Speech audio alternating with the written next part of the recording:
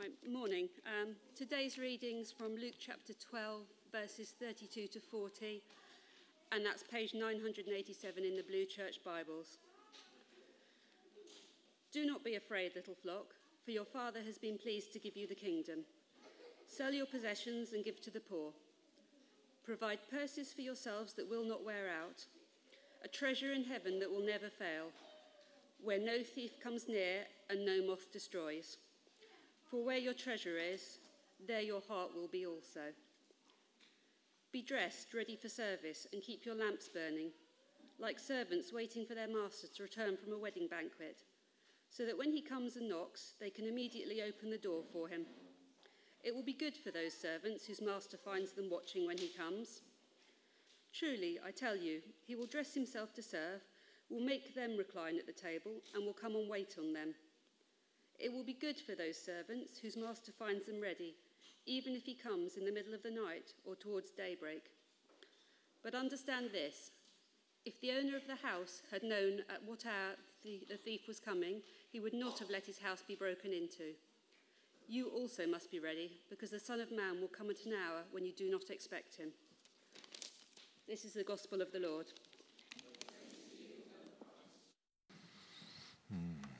Heavenly Father, I just pray you will be here by your Spirit, Lord, and give me the words to speak on this occasion. Amen. Okay, being ready. Well, 2 weeks ago today, I was at Naturally Supernatural, serving on a team called Production. So what did I get to do? Well, I moved lots of chairs, I set up cafes and venues, I moved pallets of boxes, I mended things. That's not quite ready yet for that photo, but there we go. I built things and I decorated kids' marquees to make them look nice. Now, I didn't do it all on my own. I was part of a team, and we did whatever was required, even picking up sheepdog poo. Now, that wasn't too bad. It was quite firm. The duck poo was worse. Ducks do very runny poos, I found out. I serve because I have something to give. I have a certain set of skills that I have gained over years. I first went to a Christian Bible week when I was aged 11, and over the 41 years since have gone to quite a few. I know how to put up tents. I know how to use caravans. I've been doing it since I was a kid. So do I just get into my car and drive to the showground where the festival takes place? No. I'm intentional about things. I order gloves to protect my hands and get a better grip when I start picking up pallets, because they often have splinters on them. I make sure I have glasses that allow me to read, but being safety glasses won't cost me a fortune to replace. These ones would do. I pack my tools. I make sure I have my Leatherman multi-tool with me. I'm intentional because I have a job to do. I wear protective toe cap boots, not steel toe caps because they can get too hot in the summer, but composite materials because they're cooler. I even wear a pair of work shorts to allow me to have enough pockets to carry things, as you could see from the photo. Can we have the... So, yeah, and it became such a fashion statement that my daughter has even started to model me, so... I've got to say, I wore it first. She might wear it better. I pack tools to take with me. I might be called upon to fix or build almost anything. It could be a motorhome canopy, or it could be building a cafe. In the same way, we are called to be ready.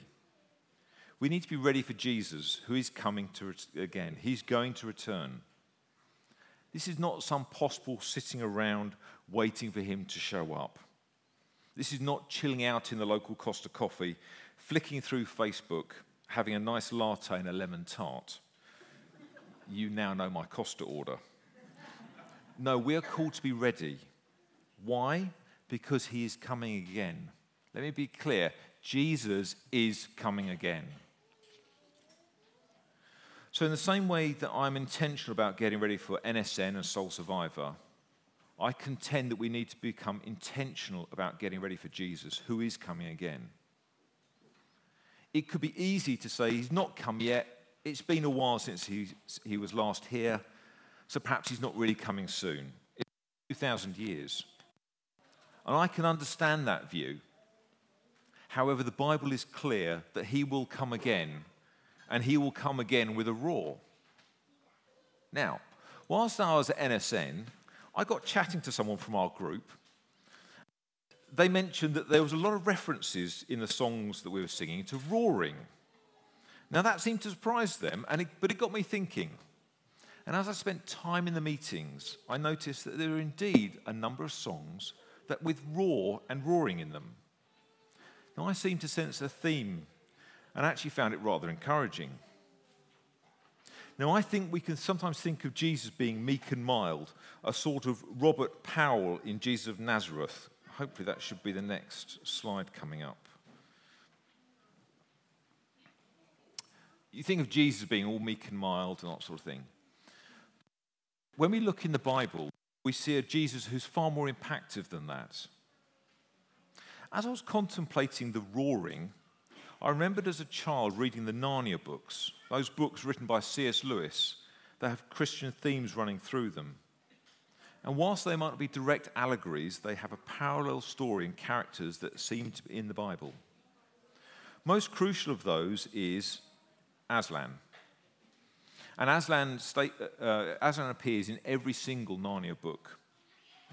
And Lewis, when he was interviewed about why he wrote Aslan as a lion, he said he made lion because the lions are king of the animals. Jesus was the Lion of Judah. And at the time, he was having a number of strange dreams about lions when he was writing the books. It does say in the Bible that in the last days, old men will dream dreams. So as a child, I remember rereading the books and getting excited knowing that Aslan was going to turn up in the story and that things were going to happen.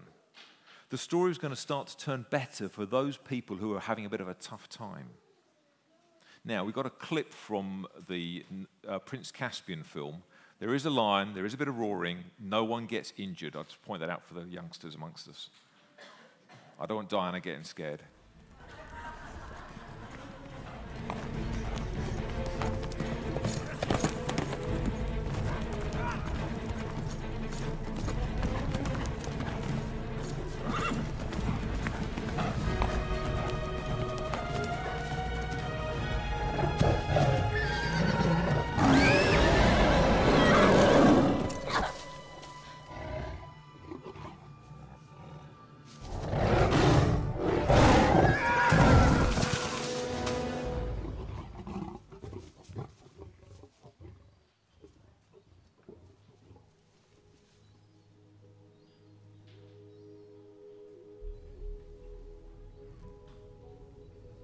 Aslan.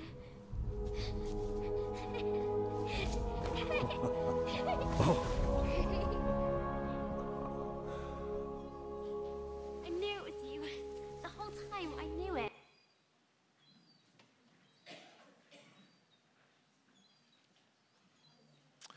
So perhaps you think of heaven being a quiet and tranquil place, but the reality is different.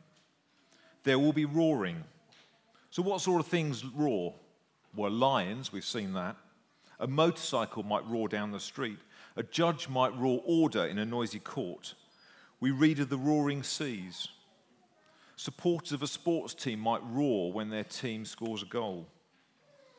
In Hosea 11 verse 10 we read, "They will follow the Lord. He will roar like a lion. When he roars, his children will come trembling from the west." In Amos 1 verse 2 we read, "The Lord roars from Zion and thunders from Jerusalem. The pastures of the shepherds dry up and the top of Mount Carmel withers." In Joel 3:16 we read, "The Lord will roar from Zion and thunder from Jerusalem. The earth and heavens will tremble, but the Lord will be a refuge for his people, a stronghold for the people of Israel." Interesting that when the Lord roars, we find peace and safety, but others tremble. In Revelation 10:3, we read of an angel who stands and gives a loud shout like the roar of a lion.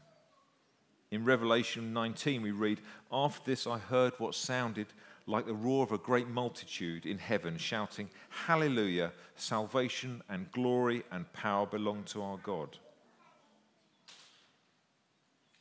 Jesus is coming again, and yes, he will come with a roar. In 2 Peter 3, verse 9 to 12, the Lord is slow, not slow in keeping his promises, as some understand slowness. Instead, he is patient with you, not wanting anyone to perish, but everyone to come to repentance. In the day of the Lord will come like a thief. The heavens will disappear with a roar. The elements will be destroyed by fire, and the earth and everything in it will be laid bare. Since then everything will be destroyed in this way, what kind of people ought you to be? You ought to live good and holy lives as you look forward to the day of God and speed its coming. So how should we respond to the roar of Jesus? Well, I suggest it should be an encouragement to us. We're on the winning team. It is the enemies of God that need fear. We should be encouraged he is coming again. And we should indeed be getting ready for his return. Now, I haven't got the time nor need the knowledge to do an explanation expanding the end times theology. But I can say with certainty that Jesus is coming again. And I, for one, want to be ready for when he does. I don't know the order of things like the rapture or the impact of the scrolls and seals, but I know that he said he will come again, and I take him at his word. So I want to encourage you that he's coming again. He's not the passive sort of guy, a sort of slimy politician that promises you all sorts of things in response for your vote or your support. No, he's coming back as a triumphant king. The Lion of Judah will roar again. So what should our response be? Well, we're told to be ready for his coming again. So what can we practically do to be ready for his return? Okay, can I have the first bullet point up? No? Can you have a next slide up? Can we click? We're not going, okay. First thing, good job I got my notes. First thing, repent. If you're not a Christian yet, if you have not decided to follow Jesus, then I implore you to do so. Letting him be Lord of your life is the most amazing thing that you can do. Once you're on his team, his roar will never need to scare you again. Secondly, pray and get prayer. Seeking God in prayer changes us and changes the environment. It doesn't change God. If Jesus prayed, why do we think we don't need to? Getting prayed for gives the opportunity for God to speak into our lives. Really important. Thirdly, encourage yourself spiritually. Read Christian books. Come to church. Meet with others. Grow as a Christian. Fourthly, read the Bible. That's a great way to get to know Jesus and who he is. Fifthly, praise him. Singing his praises, listening to Christian music can change your soul. Premier Praise on digital radio is a great Christian music station, full of good Christian music. Sometimes late at night it gets a bit mellow, which is not quite what I want, but also YouTube has a whole load of good music from places like Bethel Music and Hillsong. Put them on your screen. I frequently at work, I've got YouTube playing through my headphones. I'm sitting there on the desk because I want to hear God's music playing to me.